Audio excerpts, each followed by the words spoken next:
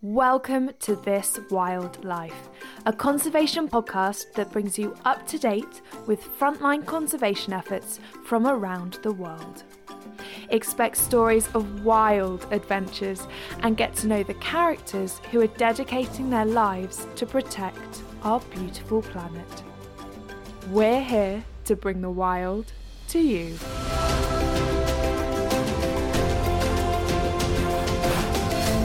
A warm hello and welcome to episode 6 of the podcast. And this time we're going to be diving, quite literally, into cave exploration and into a slightly unique marine conservation organisation. Now, before we chat about those topics in more detail, I'm delighted to introduce our guest today, Christine Grosart, a record-breaking cave diver and key member of Ghost Fishing UK.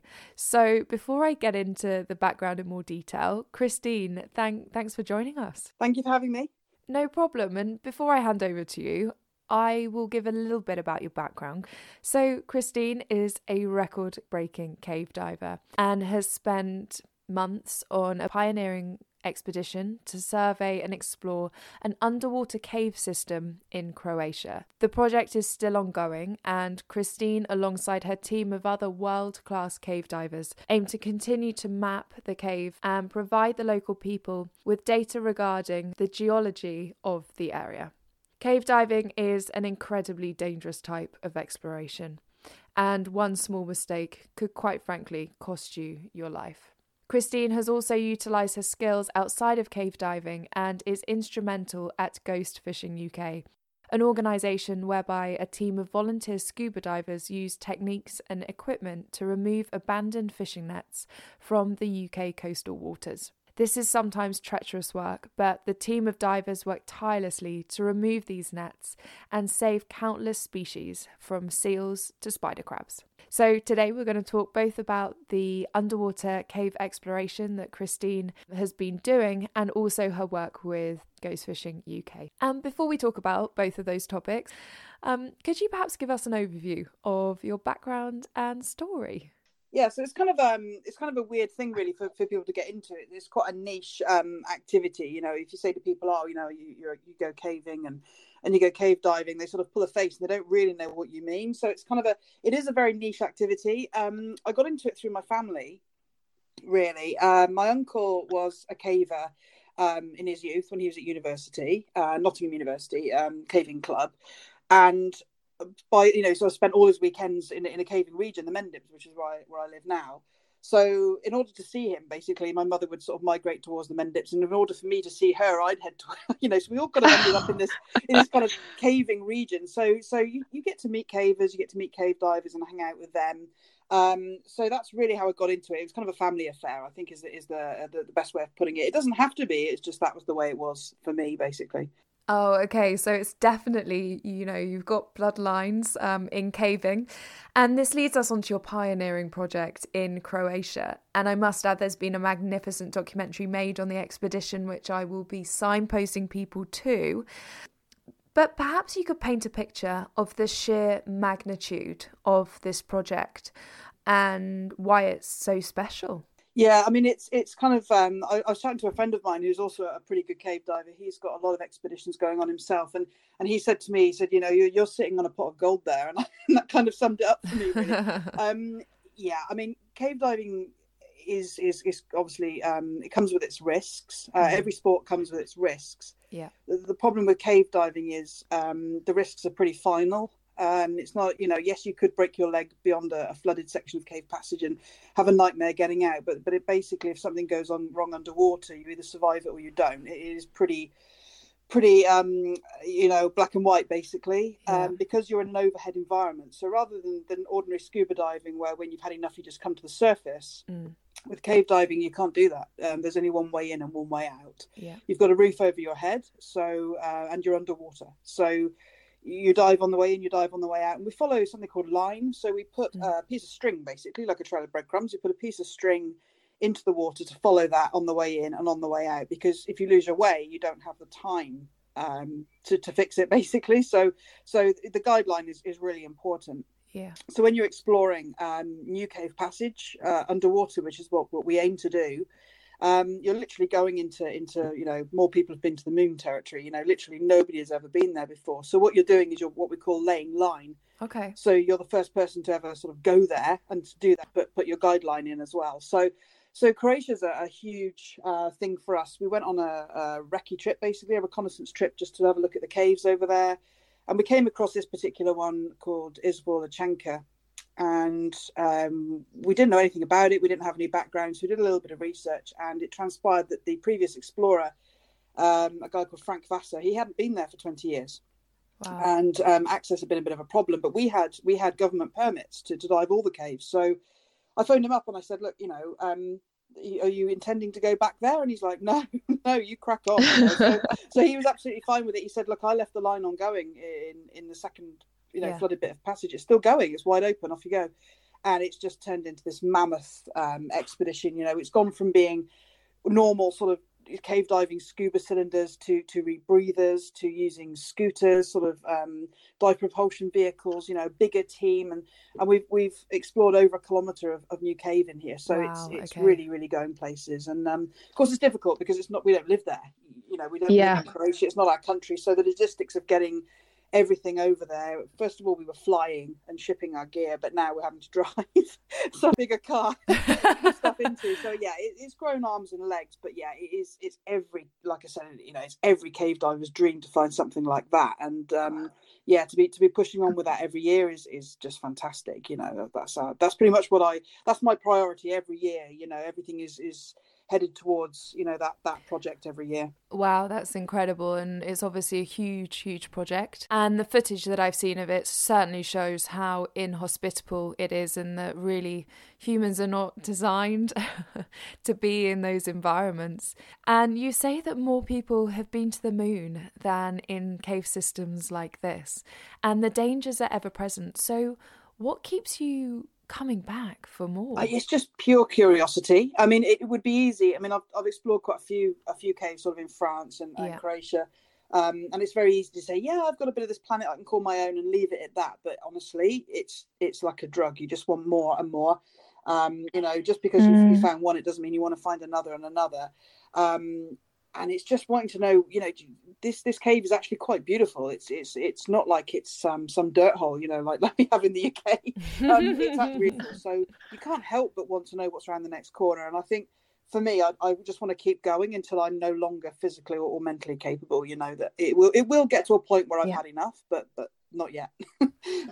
Absolutely. And I mean, in terms of what it's like to be in an underwater cave system, you mentioned the one in Croatia. The cave is beautiful, but what is it like to be down there and so enclosed and in just such an alien world? What do you see, and how narrow is it? It depends on the cave system. Some are really quite small, quite nasty, and there's a reason why no one's gone back. The one is colossal. I mean, it's absolutely huge. The first dive that you go to, right from the surface, you're diving straight from daylight. Very short, shallow, flooded section of passage, but it's quite comfortable. You can move around, you can carry lots of stuff through. And then you surface in big sort of lakes, sort of partially flooded passage, but the roof is sort of 15, 20 meters high, easily 30 meters, absolutely huge, just cathedral dimensions. And then we carry on caving through these lakes, and then we go up into this big sort of boulder chamber, which is quite dry and quite hot for carrying. And then we carry all our stuff through there. It's about 400 meters in a straight line to carry all this kit, but of course it's not a straight line. It sort of goes up and down, and but there's no horrible crawling or anything like that. Like I say, we're really lucky that this is such a great system. It's time consuming, but not difficult in any way. And I think the second sump that we've been exploring, that flooded section of passage, it does go deep. It goes to about 50 meters deep, which is enough in very, very cold water. But I've laid the line mostly sort of on the left-hand side wall because I can't see the right wall. It's that far away. I mean, this place is absolutely huge. I've never seen the roof. So surveying's quite difficult because we need to kind of know the size of the place. So Yeah, I mean, every year there's questions unanswered. You run out of time and you want to go back and do some more. So, but ultimately, this cave, the water is used for hydropower and it's used for drinking water. So, the villagers and the local community, they want to know where the water comes from as well. All they know is that water comes out of this cave and they drink from it. They don't know where it's from, the source. So we can provide them with that information. And that's a really interesting point, isn't it? Not only is this your own expedition and stretching the limits of human skill and the equipment that you're using, but also it's an extremely valuable exercise for local communities to give them a really good overview of, I suppose, the geology of the area. The geology and the hydrology. I mean, the locals are super keen for us to keep going with this. They're very, very supportive. They want that information. They don't know where their water's coming from. They just know that it's coming out of there and it's fairly drinkable. That's it. They don't have any other information. So we come out and give them all the survey data. And in return, they give us the water level data as well, so we can have a good idea when the water's going to be cloudy, when it's not going to be so great, when it's going to be in flood. So they give us that information to make sure that we don't have a wasted journey. So they're really good. Oh, okay, so it's a completely reciprocal effort. The locals giving you an idea about water visibility and you provide them with the data that you've drawn from the cave. Now, I have a couple of questions about this. Firstly, how long do you spend in the cave system per dive? And to clarify, you also talk about doing cave diving on the flooded passages, but also mentioned dry caving. So I'm envisaging it's a little bit of both on land and in the water. Both, and having a background as a dry caver is really, really important. As soon as you get out of the water, you go back into dry caving mode again. So you need to be a caver as well. So it is the two disciplines, being a diver and a caver, definitely complement each other. You have to be able to do both. It is a little bit up and down. And this system, when we first started diving the second sump, it was going deeper and deeper. It was getting longer and longer. It was cold, sort of 6 or 7 degrees. And we were spending 3 hours in there because it just wasn't surfacing. It was just carrying on and carrying on. Of course, we don't know what's around the next corner. No one's ever been there. So we had no clue what it was going to go on for. And mentally, I was sort of thinking, I'm not sure I can do more than 3 hours in this cold water. It was just getting silly. The decompression was getting longer and longer. And thank goodness, last year, it surfaced almost immediately. Just around the next corner, it just went straight up to airspace. Nice, big stomping passage. So now we've worked out that you can actually cross that sump from dry land to dry land. If you go fast enough on the scooter, you can do it without doing decompression. So, okay. so once you're in the water, you just, it's a big relief. Oh, that's super interesting. And for our wonderful non-cave diving listeners, and there could be a few out there, could you perhaps explain what you mean by sump, just so everyone's on the same page? In cave diving terms, it's basically a flooded bit of cave passage. So you've got the dry cave passage, with your walls and your roof and everything, a 3-dimensional space. But if that's full of water, it usually means that it's still under formation. Basically, it's like looking down the end of a hose pipe when it's turned on. So that water is still flowing through that cave passage and still forming that cave passage. So essentially, it's where the water meets the roof. So the cave is dipped under the water table, if you like. So you're diving in a tube, a rock tube that's full of water.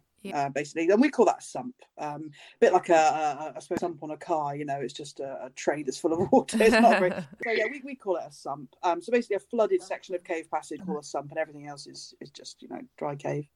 Okay, and decompression. I'm going to embarrass myself here, and I'm a diver, but I really don't think I can do this definition any justice on the spot.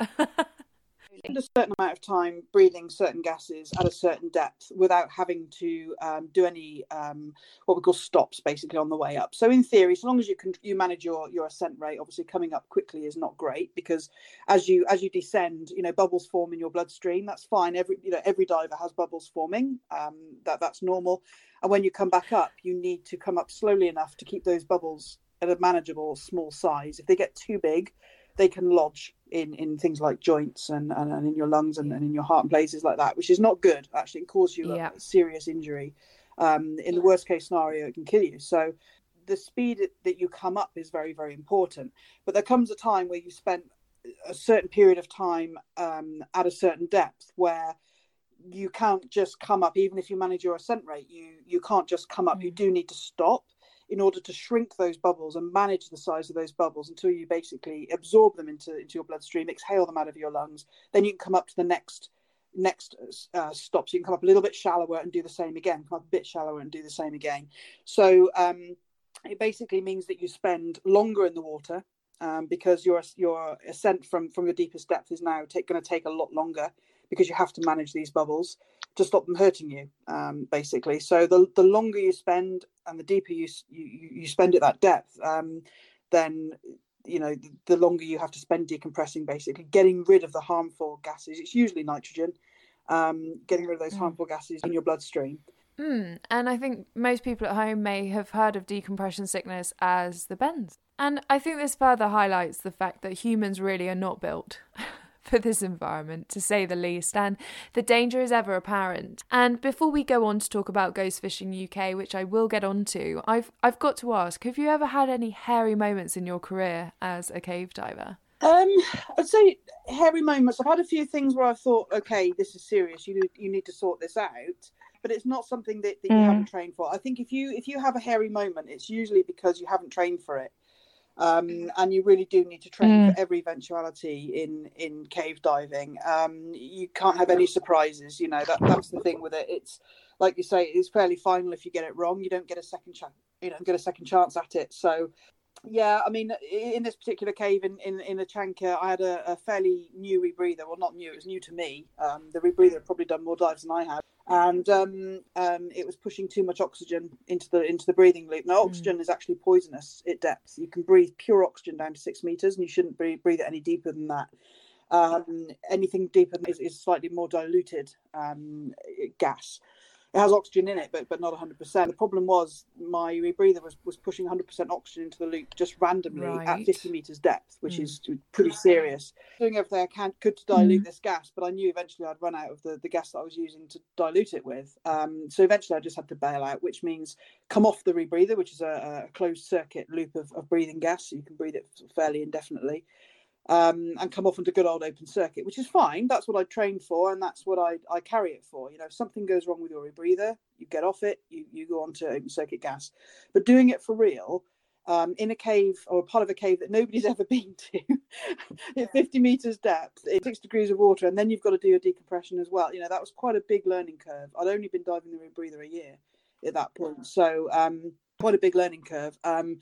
It's definitely made me a better diver, because that's kind of that really is your worst case scenario there. That's as bad as it could ever get, and I trained for it.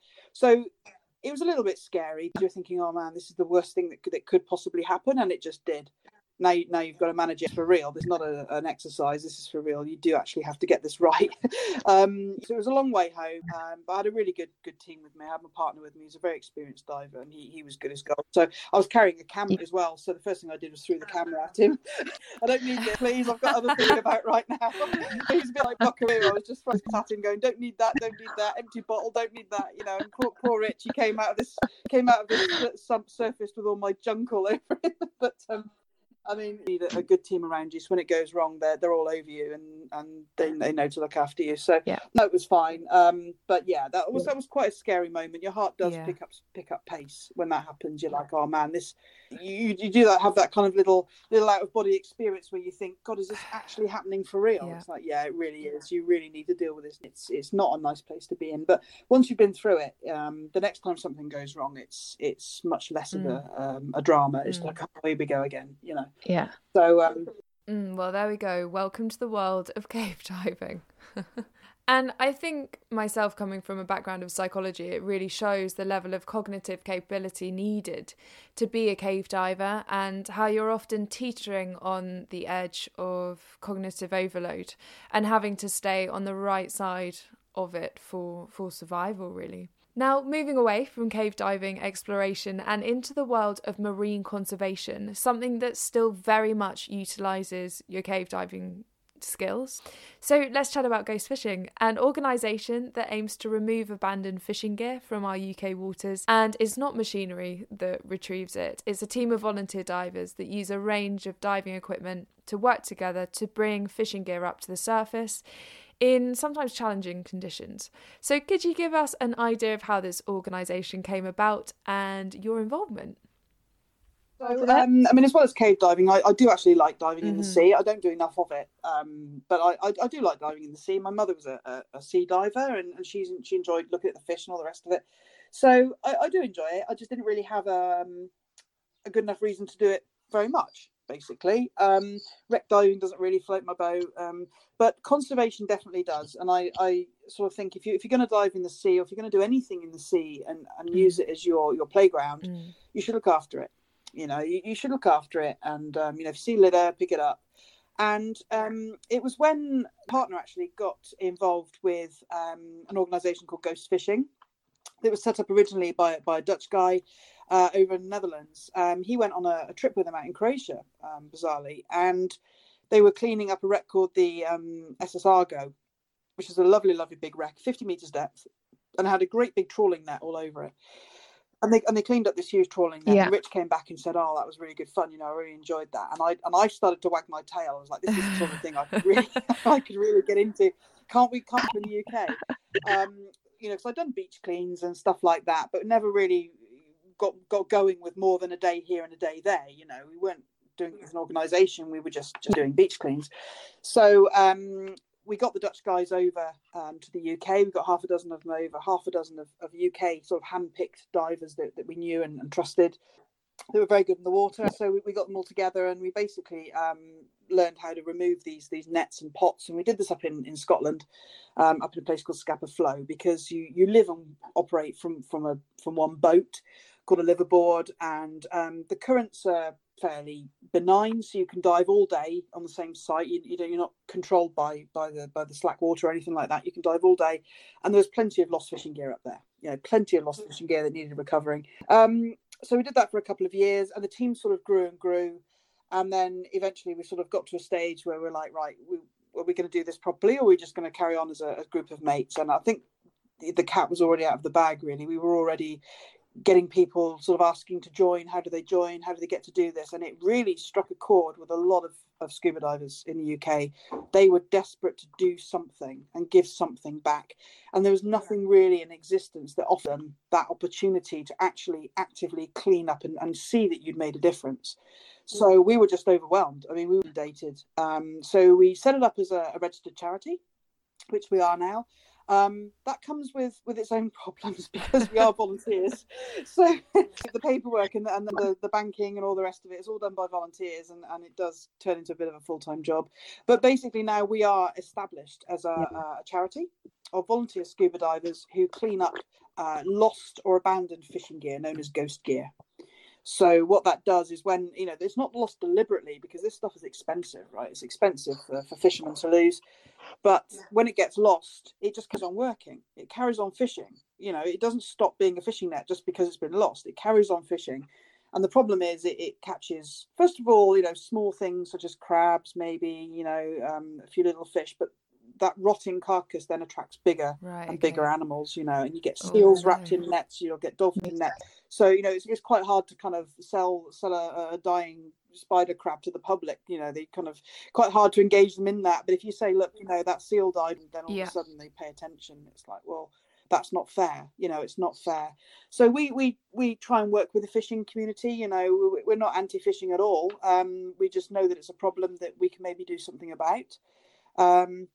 And we ask them for information when they've lost their nets and stuff like that. And quite often, if they've lost pots, we'll give them back to them, because we can't dispose of them. They're not recyclable. So that's pretty much what we do. We just go around as a volunteer group cleaning up fishing trash, basically, from the ocean. That's really interesting. And I think what's really poignant is the fact that you're not against fishing, but working in collaboration with the local fishermen to ensure that if they have lost fishing gear, they're retrieved and not end up causing endless harm to the environment. So you mentioned the species there. What species have you seen tangled in these nets? You may actually find a spider crabs, and that's a real shame, because all right, they're 10 a penny, there's plenty of them, but they die a pretty horrible death. And of course the smell will attract other animals, and it's just this ever repeating cycle. But of course they've got they're covered in joints and gnarly sort of snaggy bits. So they get snagged really, really easily, and they get in there, and they don't get to feed properly, to breed properly. So eventually they die and just attract more and more, and then feed off each other. It's really a horrible, horrible situation. And as you said, the species then get attracted to decaying spider crabs, and I've seen photos on the internet of bigger species such as small sharks in the nets as well, and it really highlights we do have a lot of diversity in our UK waters. And for our UK listeners, I'm often highlighting stories from abroad, but we also have an incredible array of species right on our doorstep. We are extremely lucky, and I think a lot of people are very surprised when you say, hey, look at this beautiful jellyfish. They're like, wow, is that in the UK? Or you say, hey, look at this. We do have a huge amount of diversity in the UK. Yeah, we've got a lot of absolutely. amazing species. We have turtles, we have minke whales down the south coast, we have orcas up in Orkney. We have the most exquisite things like jewel anemones is the word I'm looking for. Loads of new beautiful little critters. And the great thing about UK diving is if the visibility isn't that great, just get closer to the thing you're looking at, and you'll see lots of small things that are also very, very beautiful. And it's every dive is worth doing. We've got very, very exquisite. We're an island surrounded by ocean. And we're also a huge fishing community all over the UK. So divers really are the eyes and ears of the seabed. We know what's going on down there. We're the only ones that really know what's going on down there. So we see the impact of everything from dredging to fishing to pollution, everything. We know what's going on. And what's interesting is that you get this thing called a shifting baseline. And my other half talked about this really because his father was a diver. My mother was a diver as well. And there's a place down the south coast called Swanage Pier. And when Rich started diving, he said to his dad, I went diving down on Swanage Pier. And he said, oh, did you see this? Did you see this? Did you see this wrasse? Did you see this animal? And Rich was like, well, no, but I saw this. But I saw this and I saw. So it was interesting that anecdotal kind of evidence, if you like, that his dad had said was very different to what he was seeing. So if you're able to kind of monitor this, and every dive we do is basically a scientific dive. We're collecting data. We don't throw it away. We keep hold of it, and it's really, really useful stuff. And we're noticing changes over 3 or 4 years. So you can imagine how big the changes are over a decade. So it's really important, really, for what we're doing, and we're quite hot on sort of getting on top of that in terms of our reporting systems and things like that, because this data is really, really valuable. And any idea how much fishing gear there is left in our UK waters? I know you retrieve tons of it yourself. The figure that was pulled up by the United Nations, I'm not entirely sure what this was based on. I think it was a global figure, but the global figure is estimated to be around 640,000 tonnes lost every year. Wow. Right. So in UK waters, what that is, I'm not entirely sure, but it's a lot, and it's more than we see. I think we only see a small snapshot because of the regularity of divers that are going diving, the depths that we dive to. Of course. A really good source of information actually is anglers. Anglers lose hundreds and hundreds of pounds of fishing gear every time they go out, and they just treat it as a thing that happens, like losing loads of golf balls. They just accept it. And the reason they're losing it is because often these wrecks that they're fishing are covered in trawl net, and it's snagging on their fishing gear and they're losing it. So, we speak to anglers and they're like, oh, I'm pretty sure this wreck is covered. But of course, the problem is anglers like to sort of fish in sort of 90 to 100 meters of water. And we're willing to limit. I think we need to pick the low hanging fruit first. But every time they lose loads of gear on a site, you can pretty much guarantee that there's going to be a lot of net on it. So getting that data is really important in terms of the amounts. We have a reporting system on the Ghost Fishing UK website, and we encourage all scuba divers every time they go to just keep their eyes peeled for fishing nets, lines, and to come back and report it to us so that we can build this database around the UK of where this fishing net is. And of course, we use that data to set up trips to go and retrieve it. And on the note of setting up these trips to retrieve the nets, for those who are listening who want to get involved from the UK, how can they get involved? Have you got an avenue for divers and non-divers alike? Two avenues, if you like. Obviously, there's a diving avenue. We've got quite a specific criteria if you're a diver.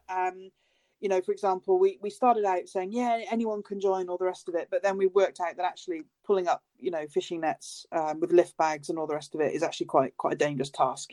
You need a certain skill set and experience to do that. I wrote a training course in 2017, which was the first in the world to teach divers how to recover ghost gear. It's 3 days long. So if you meet the criteria, you can register interest on our website as a diver. make sure you meet the criteria, and then when we get around to running courses, which are all voluntary, then we invite divers along to come in on those courses. So as a diver, you can definitely volunteer. If you're not quite up to scratch for taking the course, but you're still interested, you can definitely come on survey dives or report to us. Go diving. We want people to go diving as much as possible. Engage with us. Tell us where you saw these nets. Tell us, what depth they were, what they were like, because that's really important. If you're not a diver, then we've got work that we'd love to give. Anything, designing posters to doing stuff for the website, maybe video editing if you're good at video editing. We've got some great photographers and videographers. We're very lucky, but they can't come on every trip. So people who are good at writing press releases, stuff like that, because what happens is it always falls to the same people, and they end up sort of overwhelmed really with the amount of stuff that we need to do. So people who are good at proofreading articles or chucking things together into PDFs and tidying them up, or fundraising. We're trying to build a fundraising team right now. We can't just leave it to one individual. We need to be putting out funding applications all the time, and it's really time consuming, and we all have real jobs, so we're all doing sort of 10, 11 o'clock at night, and we've got a bit of free time, and it's quite tough. So anybody who's able to help with even just small tasks like that are really, really, really helpful. And also people who've got sea legs, we're very happy for them to come out on a boat. Well, we've got to the point now where we will always want a member of our team topside on the boat, because it's so important to have a crew member, logging people in, logging people out, checking people's gas, handing them cameras. When you're trying to do that yourselves as divers, sometimes things slide. You need a boat mum really to make sure everyone's doing what they're doing and making sure they're getting the right data. We've got the risk assessments in, all that kind of stuff. Absolutely. Just to kind of keep everything coordinated. So if people do that kind of stuff, they're very welcome to come out on the boat with us and spend a day. And it's really satisfying seeing the nets coming up and all that kind of stuff. Oh, wonderful stuff. So many ways to get involved and help out. And it sounds like great fun too, and really satisfying, if I'm honest. Especially because it's about protecting the marine life in our UK waters, and often people get disheartened about the lack of opportunity in this country, but this is a prime example of how you can play your part too. And you've got some really cool photos and videos of you retrieving nets on your social media with lift bags and huge amounts of equipment. So how can we follow your work? So we're on Twitter. We are on Facebook, which is where we hang out quite a lot. A lot of the information is on Facebook. So that tends to sort of cover most bases. We're on Instagram. We've got a great Instagram feed. And we're on LinkedIn. So yeah, we're everywhere, basically. And we're on YouTube. We've got a great YouTube channel. With videos of what we do and images. If you look at Ghost Fishing UK, we've got a Flickr albums of some of our best pictures, and there are some really, really phenomenal photographs of what the charity does on that. Brilliant. And actually I'll be signposting people towards the Master Cave documentary too, a beautiful short film about the pioneering cave expedition in Croatia. So it's definitely one for our budding divers who are listening. And I think lastly, Christine, thank you so much for your insight into the world of cave diving, cave exploration and marine conservation in the UK. And hopefully we can have you back to give us an update. It's the time we've been able to get out there. That's the only trouble. Yeah, it's really difficult for charities to try and keep going during this crisis, but that's what we've got to do, really. That's what the public expect of us, and that's what we're doing. So, yeah, absolutely. I mean, let's hope you can get back out to your expeditions pretty soon. Thanks again. You've listened to This Wildlife Podcast. Please do check us out on Instagram and Facebook by searching for This Wildlife Podcast. You'll find loads of photos and links to our incredible guests, and watch out for some awesome competitions coming up soon. Now, our main priority is to share the conservation stories that must be told. So we need your help to grow the wildlife family. So please do subscribe to the podcast, and if you're listening on Apple Podcasts, we'd love it if you could leave us a 5-star review. Or if you're listening on another platform such as Spotify, how about you share this podcast with a friend? From everyone at This Wildlife Podcast, thank you so much for your support. And remember, We're here to bring the wild to you.